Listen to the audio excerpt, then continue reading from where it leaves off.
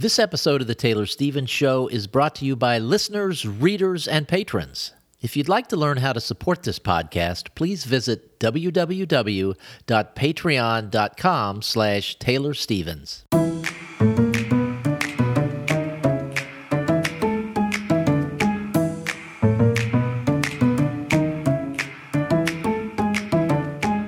Hi, this is Taylor Stevens, the New York Times best-selling and award-winning author of kick-ass international thrillers, and this is The Taylor Stevens Show with my good friend Steve Campbell, where we are kicking writing in the butt one word at a time, and this is a Hack the Craft episode.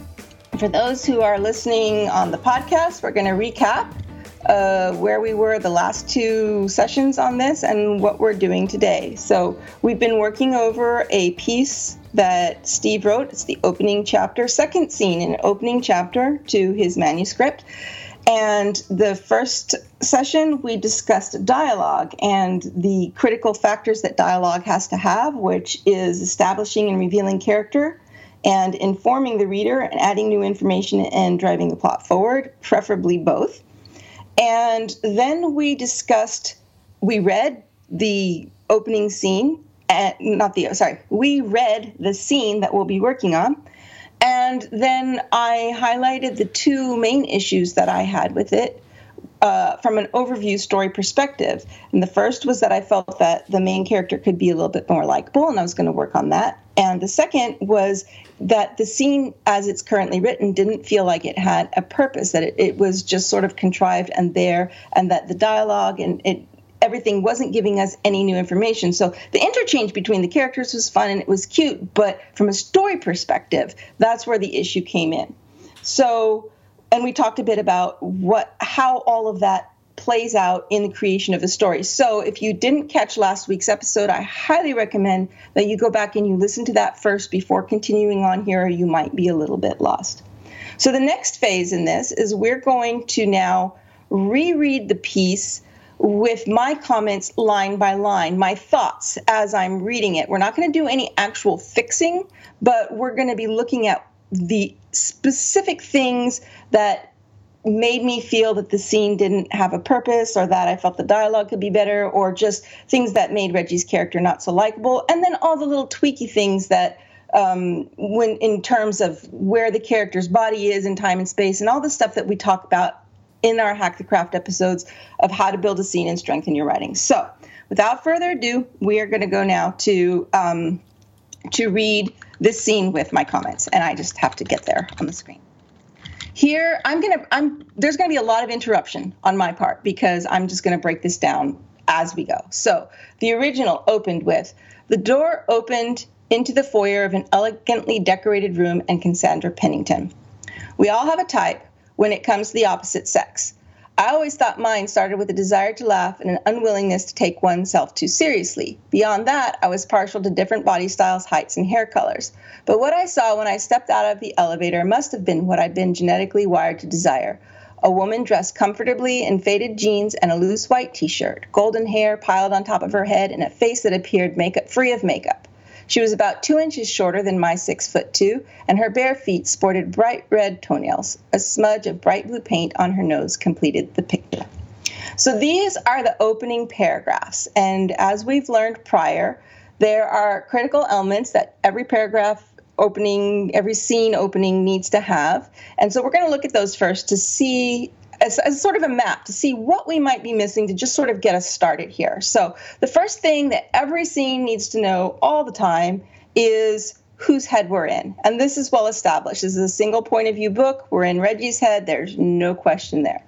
The other thing the reader needs to always know at all times and all places is where the character's body is within space and time. So in this scene, we know he's in the elevator, but we have no sense of where that elevator is in relation to anything else. So this is going to need to be fixed.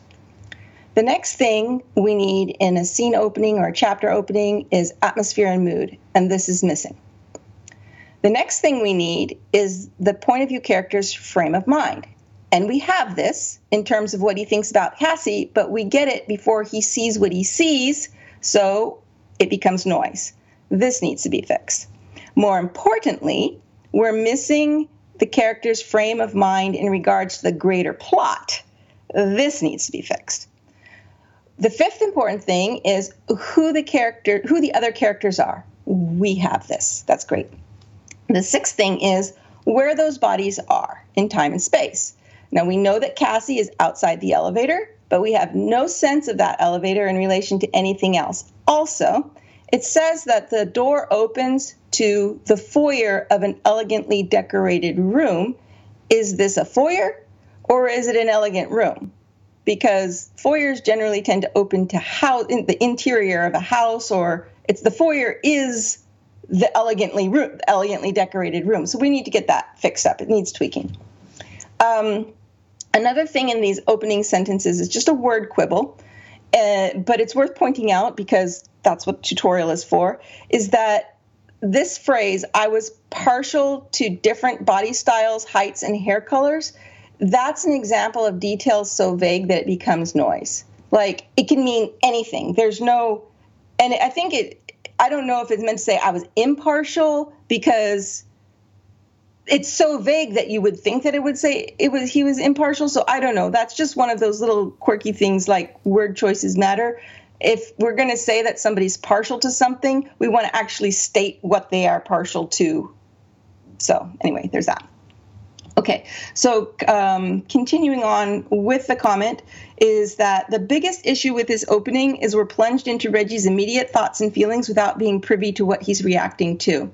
The second may be more of a personal taste thing, but to me, Reggie's immediate response comes across as being self-absorbed and objectifying rather than smitten. And I think we want to, to feel objectifying, objectification is it's a bit like, is the water too hot or not hot? Everybody has a different taste for that, but we just want to be sensitive to, we don't want to over feminize him, but we want to be sensitive to our female readers as well, because that's what makes good writing, is not trying not to annoy anybody unnecessarily. So unless it was key to his character, which it's not, then we can work with and play with it. If that's who he was as a character, who just saw women as just objects, then that's different. Then we leave it, because that's who he is. But he's not. So we don't want our words that we're using to misconstrue what he actually is or who he actually is. So we're going to just be careful about that.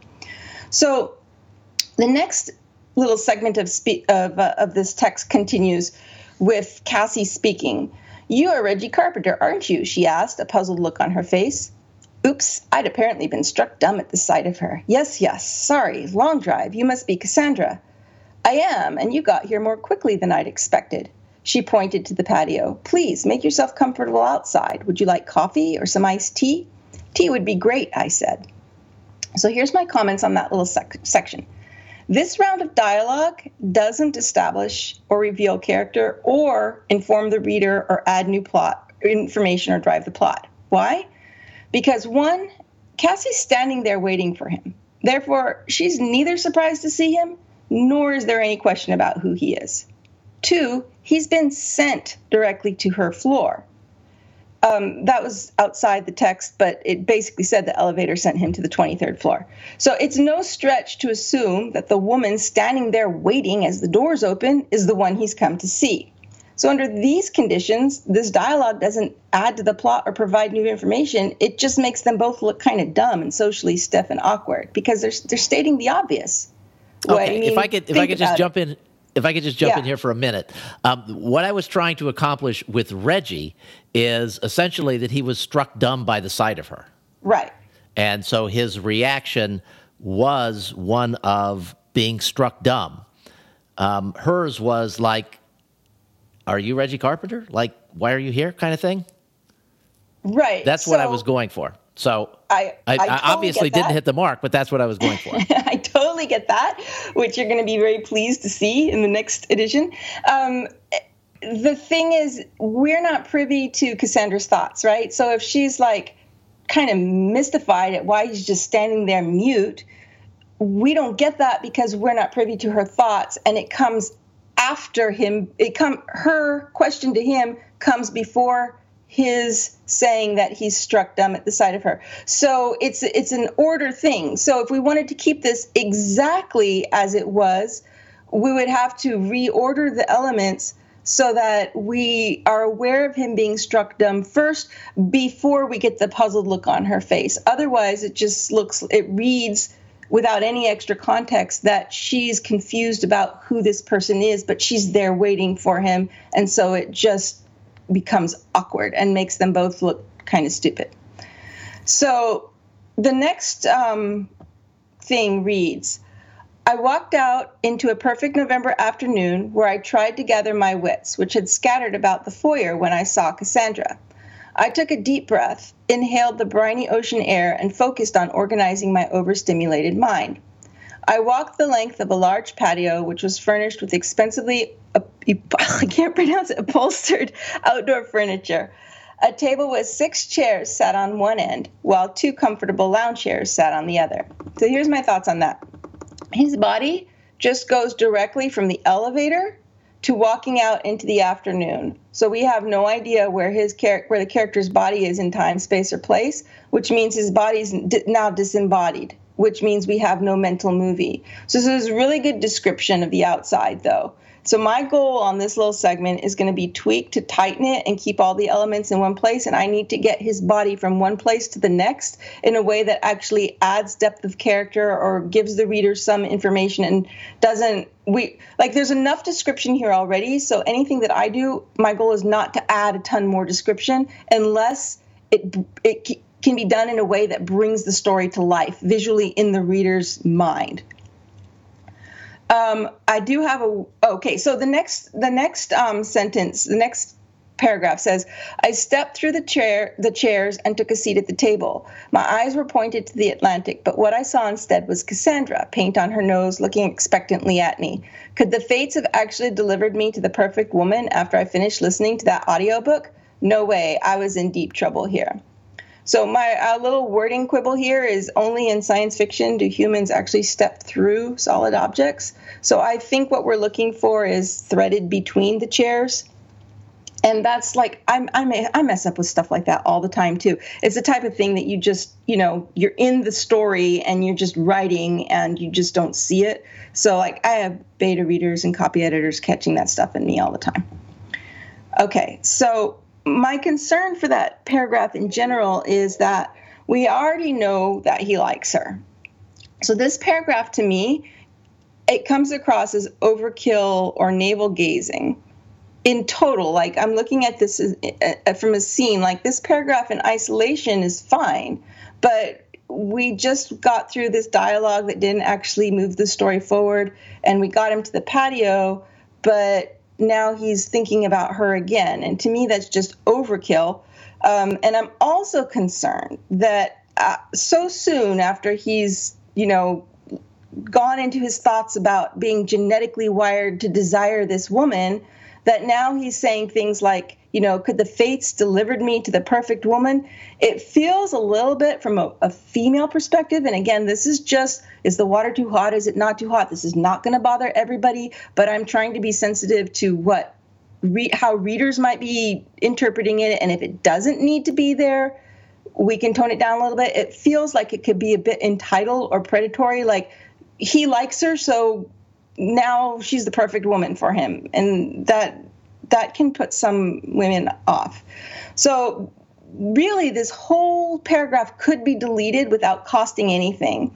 The part about the audiobook is really good because we like to loop back like that. And if we show a scene or something earlier, to keep looping back to it is really a way to deepen and strengthen the writing. So that is great.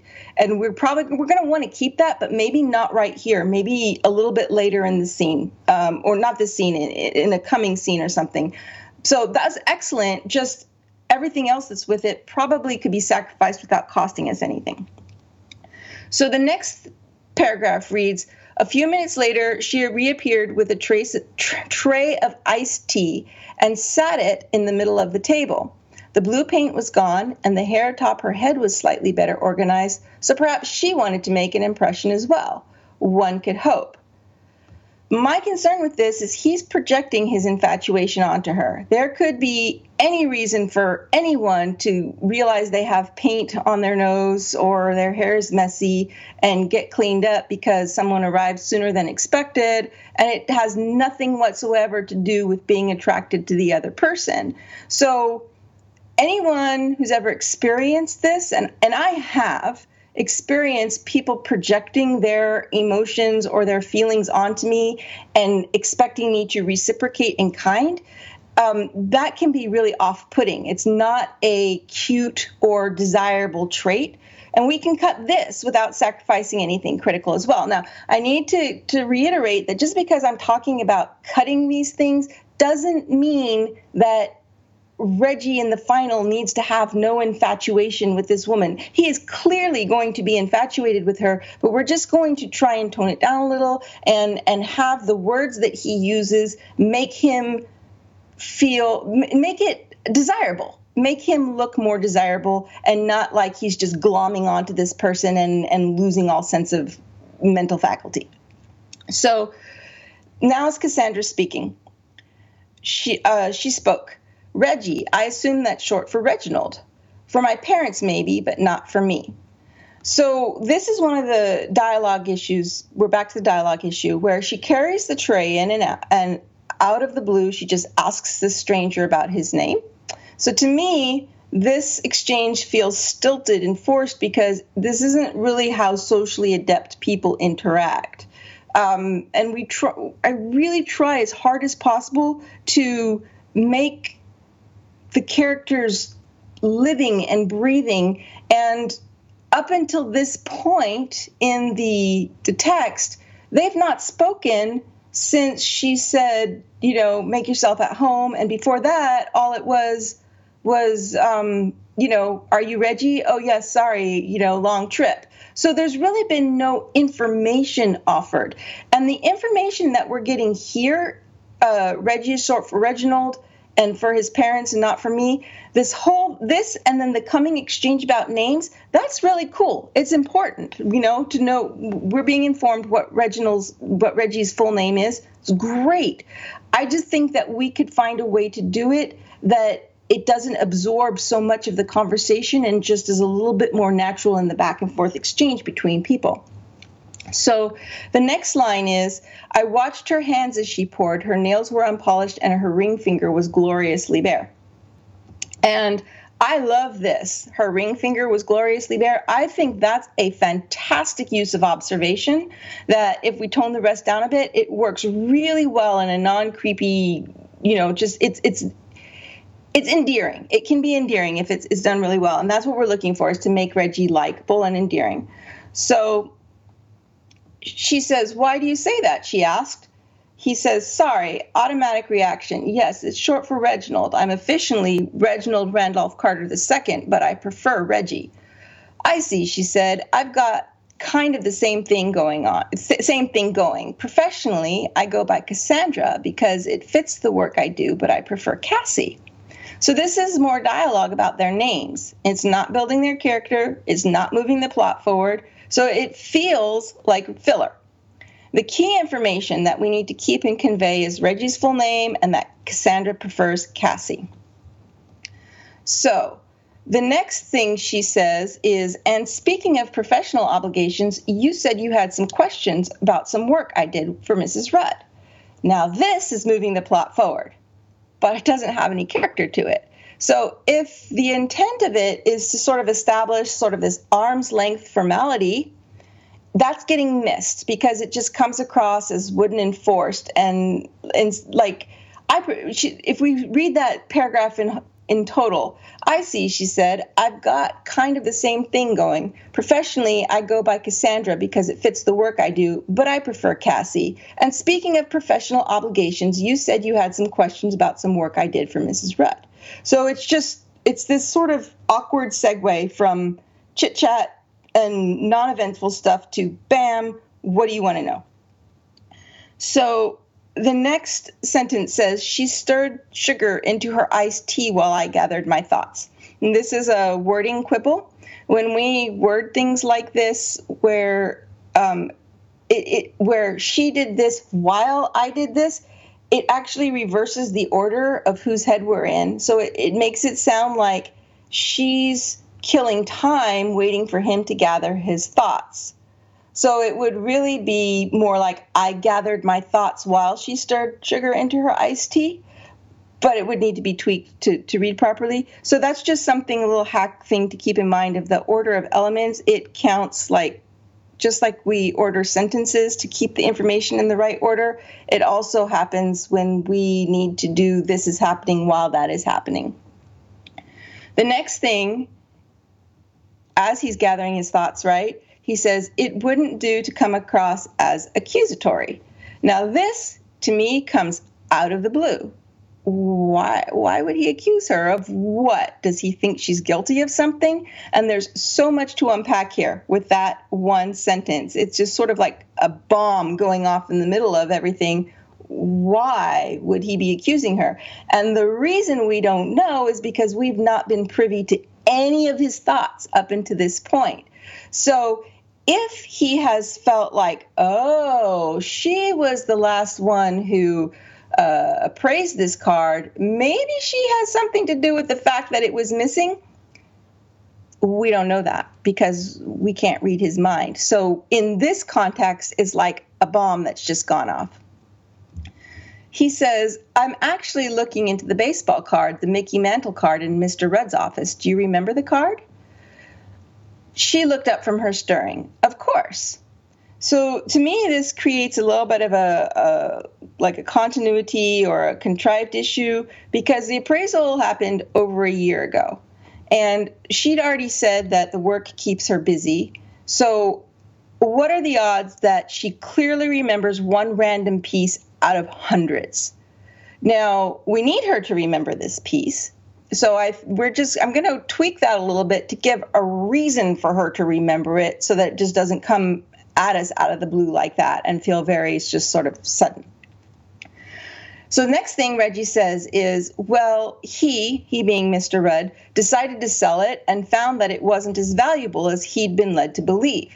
So he's being evasive here. I think this is related to his thought that it wouldn't do to come off as accusatory. So rather than just coming right out and saying, hey, the card's a fake, he's sort of dancing around the edges here. So if she's a suspect in his mind already at this point, we need to get that established in advance. Otherwise, this is just incongruent and confusing, and it feels very out of place.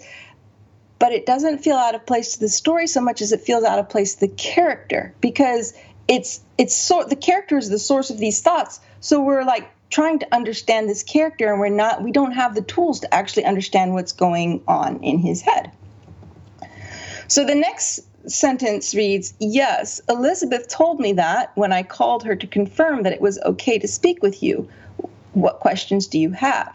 Now, this is really, really important. That phrase, Elizabeth told me that when I called her to confirm that it was okay to speak with you, that is solving some plot contrivance issues that could arise if it wasn't there. So it's really good, but it's backwards. Reggie is here on his client's behalf. Elizabeth Rudd gave him Cassie's number. Elizabeth should have called ahead before Reggie tried to make the appointment. That's how these things work. Or given Cassie a heads up that, hey, I'm going to have somebody call you. It doesn't happen where you get a call out of the blue, or if it does happen, it's going to put you on edge as the receiver of this call. Like, who the hell is this? And then you got to go taking your time to go call other people and try and get this resolved. That's not a good first foot forward. So we need this information. We need to reorder it so that she's more saying, yes, Elizabeth told me that when she called me to ask me to speak with you, that type of a thing. So the next thing she says is, what questions do you have? And this, it does move the plot forward, but it's abrupt, so it feels really stilted. And also, as we'll see with this next, I'm just going to move right into the next one because it covers both of these at the same time. His thoughts, Reggie's thoughts say, I was pleased and a little surprised that she wasn't put off by the reason for my visit. Well, he called ahead to make this appointment. So why would Cassie agree to meet with a total stranger at her home, no less, without knowing the reason up front? So this makes him look dumb. And I'm sorry, because Reggie, I know you're not dumb. And neither is Steve. And I don't want any of this to make it look like I'm picking on Steve or saying that he, just because he used these words in this text does not mean that Steve has bad thoughts or whatever. It's just wording. It's where you're trying to, writing is a struggle to get the right words to communicate the right things on the page. That's all that we're talking about. So Reggie is not stupid, and I want to try and help smarten him up, because from an outside perspective, I can see things even that I wouldn't see in my own writing. It happens to all of us. So here Reggie says, well, the obvious, I guess, was the card you saw a year ago worth $2.8 million. And this is sort of points us back to what I was saying in the overview, where I felt like the things that he was asking were redundant. The conversation wasn't really giving us new information, because Reggie already knows the card was appraised at $850,000 because the appraisal was in the file that he looked at. And it's stated in the text before we ever get here that the card was appraised for $850,000. This $2.8 million number is the reason that Mr. Rudd decided to sell the card. Is a friend of his had seen a similar card go up for auction for $2.8 million, and he decided to sell his, which is when he found out that it was fake. But Reggie doesn't know what Cassie knows or doesn't know. So he knows that Cassie appraised the card for $850,000. Why is he asking her about the $2.8 million? Has he assumed she's randomly aware that a card similar to the one she appraised over a year ago recently sold for 2.8? And so this is a trick question? Is he asking for a new assessment of value? We have no insight into what he's thinking or where he's coming from. And without some indication that there's a strategy to the question, it just makes him look too stupid to ask helpful and informative questions. So it might make some kind of sense if at least he said, do you think the card you saw a year ago would be worth $2.8 million today? But he doesn't. And then she pulls out her phone and taps for several seconds. And she says, it was a little over a year ago. My appraisal was for $850,000, she said, and she handed me the phone. Well, this is filler that not only repeats what Reggie already knows, but what the reader already knows. So what is it about this conversation that was worth a 90-minute trip? All of this, he could have asked her over the phone. Now, a reason to want to ask her in person is to actually see her facial expressions, her body reactions, especially if he thinks that she's a suspect in some way. But we don't know that because we haven't been told that. So without being privy to the background thoughts, it just comes across as just filler and conversation, and it's not really giving us anything new. And that's what's giving this scene its lack of purpose. Why are we here? What are we actually here to learn? So she took a tip of her tea. Yeah, that was really smooth. She took a sip of her iced tea and tucked a leg underneath herself on the chair. Do you understand what an appraisal is, Reggie? Perhaps not, but I'm willing to learn. There was small movement at the left side of her mouth, almost the beginning of a smile, but it disappeared quickly.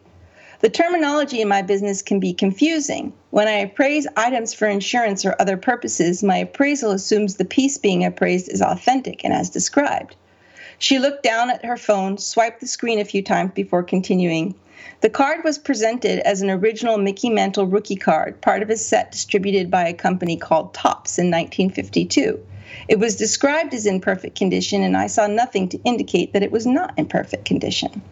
So for this, I commented out, this is the information we've been waiting for. So my goal is going to be to reframe this entire conversation around the information that matters. Next sentence says, she appeared utterly unconcerned while educating me, and either didn't feel I was questioning her work or she didn't care.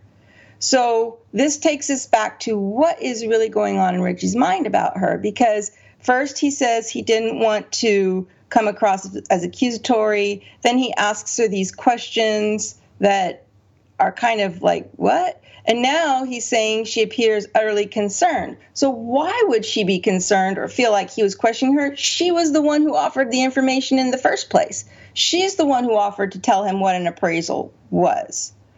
And so it feels confusing about Reggie as a character. Why is he asking these questions? So next he asks her, how did you determine the value? I asked. Well, I, as a reader, do not understand the purpose of that question. Like, it's redundant to him as a character. Does it matter how she came to the value? She's already just told him that she assumes her job automatically takes for granted that it's an original. So if the piece is an original, and that's if it's assumed that the piece is original, and that's really critical information that he knows, how does this question play into it? Now, I think it's because we want to explain to the reader a little bit about the art world and how art appraisals are done. And that's really important. I don't think that this is that information that the reader is looking for. And the reason I don't think that is because as I was reading this and I was feeling this sense of like, this isn't telling me anything I don't know, I went and looked it up and I started reading about art appraisal. I'm like, oh my God, there's so much fascinating information in here that actually pertains to the story. This is just like skipping over it. And I'm like, okay, all right. These are not the drones you're seeking or clones you're seeking or however that phrase from Star Wars goes. This is not it.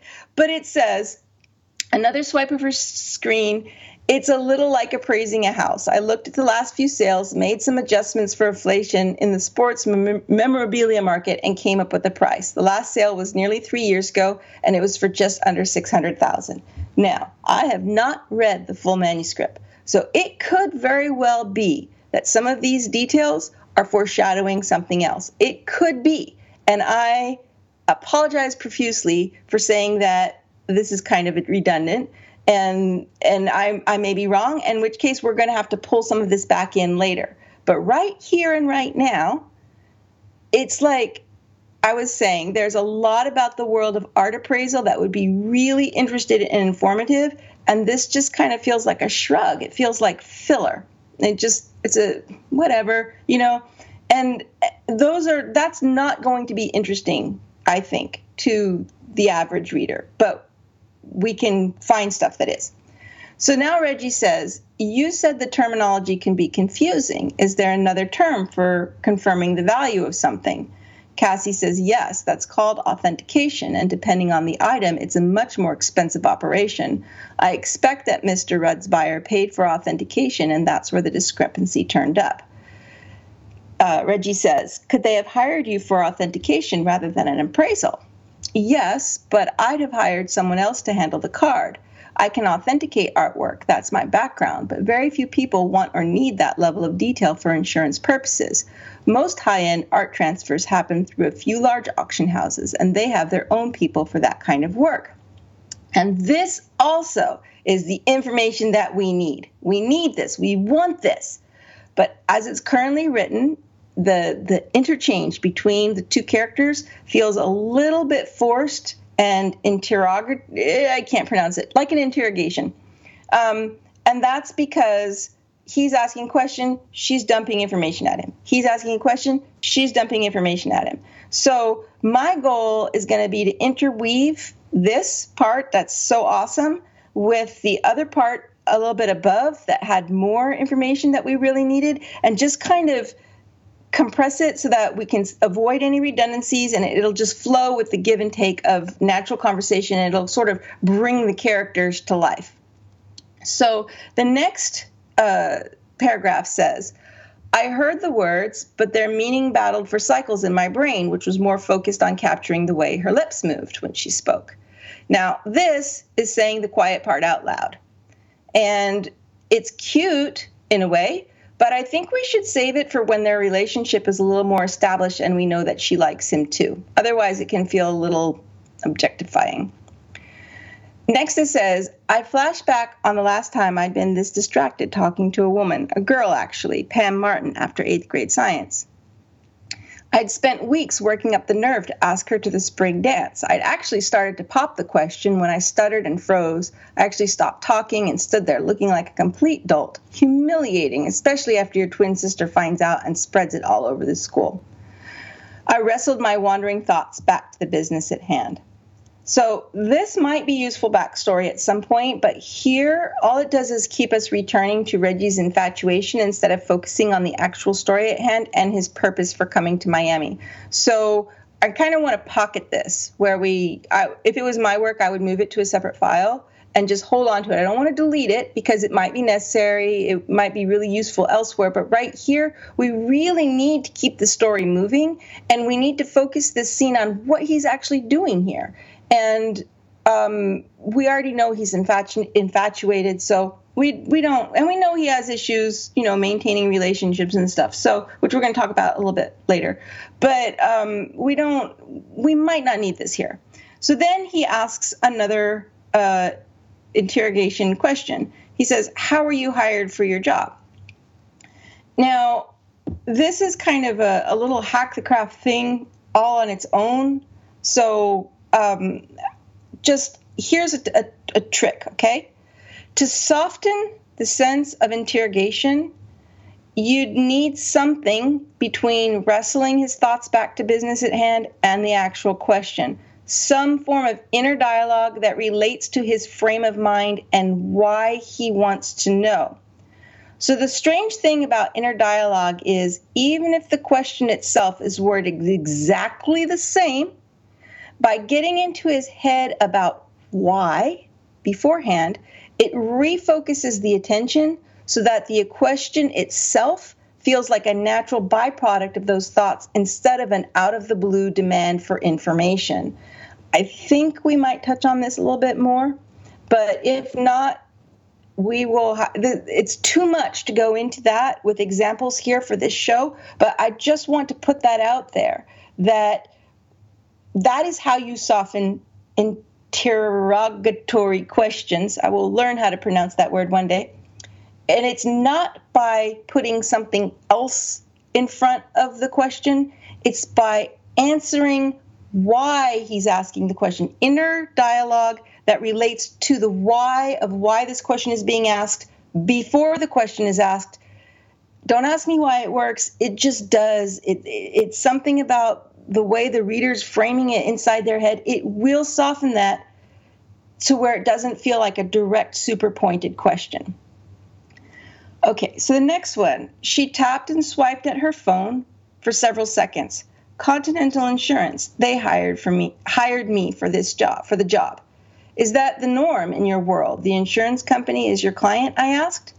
She fluttered a hand. Mostly, yes. I do occasionally work for individual clients, but I primarily work for insurance companies.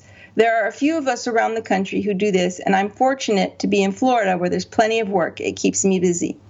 I looked out from her condo, and it seems to be lucrative. She smiled, but didn't respond. So this continues sort of the interrogation. And if this was real life, it would be like one of the most incredibly socially awkward conversations because it's just question, answer, question, answer.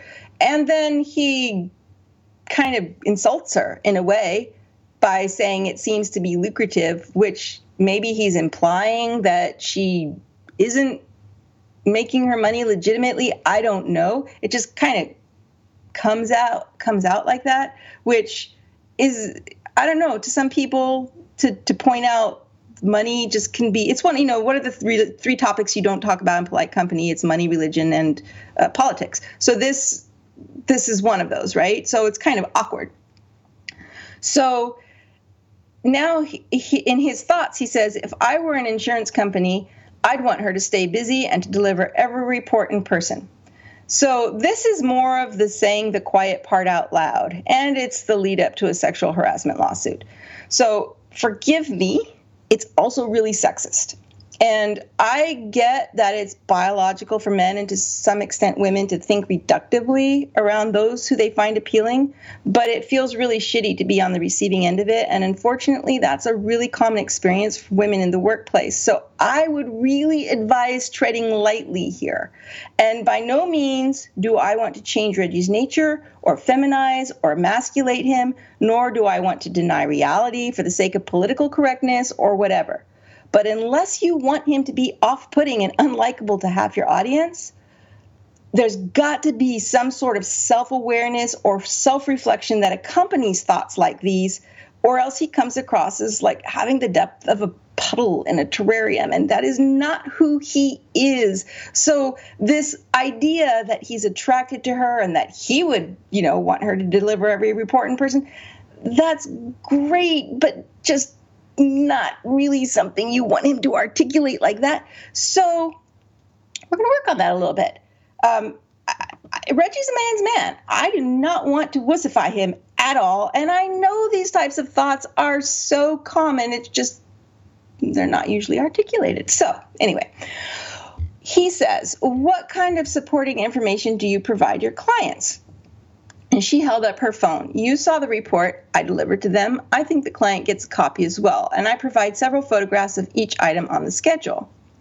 So this is more of the interrogation, and it's also redundant because he's already seen the file with the appraisal and everything the Rudds had on the card. So her answer essentially points out how redundant his question is. Like, why did he ask a stupid question? Like, is there a reason behind it? We aren't privy to his non-creepy thoughts. And I'm so sorry. It's a horrible thing to call him creepy. He's not creepy. It just, some of the things he's saying makes him seem a little creepy. But was this meant as a trick question? Like, he already has this information. Why is he asking this? And the reader knows he has this information. So the reader's going to be asking this. So then her non-answer creates a secondary issue because the flow thus far has been very direct, which is he asks a question, she responds, she asks a question, he asks a question, she responds. And it's kind of set the expectation for an informative answer, but she doesn't even get into that. So the whole thing just feels like, what's the purpose here? What is the point in this conversation? If there's a dance between the characters, if there's a give and take or a tug of war, we're not privy to it because we're not actually inside anybody's head. It's like we're reading a transcript of what's being said. So she holds up her phone. You saw the report. I provide photographs. That's redundant. We already know that. And then he says, does that mean you took pictures of the Mickey Mantle card while you were there? This is important. It's critical. So probably, I'm going to guess, the entire exchange leading up to this, before this, is leading into this question. That's our payoff question right there. And so we can rearrange it a little to cut out the redundancies so that we emphasize this information here that she has pictures of the card. So then she says, of course, would you like me to send them to you? And he says, do you have copies I could look at? And this feels like a contest to see who can force the other person to ask the most obvious question. So my goal is going to be keeping the essence of what matters most in this dialogue and then restructuring everything around it. She shook her hand and her eyes flashed amusement. No, I don't keep photographs lying around. My business is mostly digital, but I can email the images to you. They're very high resolution and should answer any questions you may have. This here, they're very high resolution and should answer any questions you may have. That is also really, really important. The rest is kind of redundant. I gave her a business card and stood, needing to get out before I did or said something stupid. So that, to me, I was just like, oh no, Reggie, no. Because unless he did or said something horribly embarrassing, some horribly embarrassing thing, the normal response from a guy who's infatuated like this with a woman is to want to linger, not to run away. So this is really confusing. It makes him seem emotionally and socially on par with a 12-year-old boy bumping into a secret crush. But Reggie is ex-military. He's a private investigator. To be any good at his job means having a degree of confidence and emotional intelligence. He does struggle with maintaining romantic relationships past the few-month mark. And that might be what this dialogue is trying to reaffirm or point back to or reestablish. But not being great at relationships is different than being so uncomfortable around a woman he feels the need to escape her. So uncertainty and self-awareness of flaws, that's good. Being creepy or obsessive or inept, that's not good. But character inconsistency, that makes them unlikable. And so here we had this character through this whole scene focusing back on how much he likes this woman and completely missing the important parts about the card, or at least not even reflecting on them internally. And now he's like, I need to get away from her before I do or say something stupid. And you're like, what? So even in that, he's not consistent. So I think this is meant like sort of as a transition to move this, because this is closing out the scene, to end it and find a way to transition him out of there. But so it might not have even been intentional. It might be throwaway lines. But because the scene has focused so much so far on his being enamored with Cassie, that now what may have once been a throwaway line to just kind of transition us into getting him out of the room has so much weight that it never would have under other circumstances. So I thanked her for tea, and she led me back to the foyer. I do a lot of work in Elan, she said, with one hand on the elevator button. I'll give you a call next time. Maybe we can do lunch or something. I stammered some type of embarrassing reply and saw a smile that lit her entire face just before the door closed. Smooth, Reggie, very smooth. So the part about her being in Elan is really important, and I think we can find sort of an organic way to relay it and not make Reggie be embarrassed or stumble or whatever. No matter how awkward he gets around women, we kind of want to make him attractive in that sense. So I'm afraid for Steve to come online now, because it feels like I've just like torn this thing to shreds. But I'm not tearing it to shreds. I'm looking at it from a really critical eye, from a story perspective, so that we have our marching orders and how we can go and strengthen it. And I know from experience that being an author, what you produce is a part of you. As much as your head tells you, I am me, my writing is my writing, I am not my writing, somebody criticizing my writing is not criticizing me, that's logic. Logic and emotion don't speak the same language. And all you really hear is, I suck, I'm a horrible person, I've said all these embarrassing things that people are going to read the wrong way, that is not what I meant, it's being read out of context, and it's a horrible feeling. So now I'm like, I want to close the show before Steve can say anything and be mad at me. But anyway, now I need to listen to what he says so that I know how I can do better too. And that is it for this week's episode of the Taylor Stevens Show. We will be back again next Tuesday with Steve's response.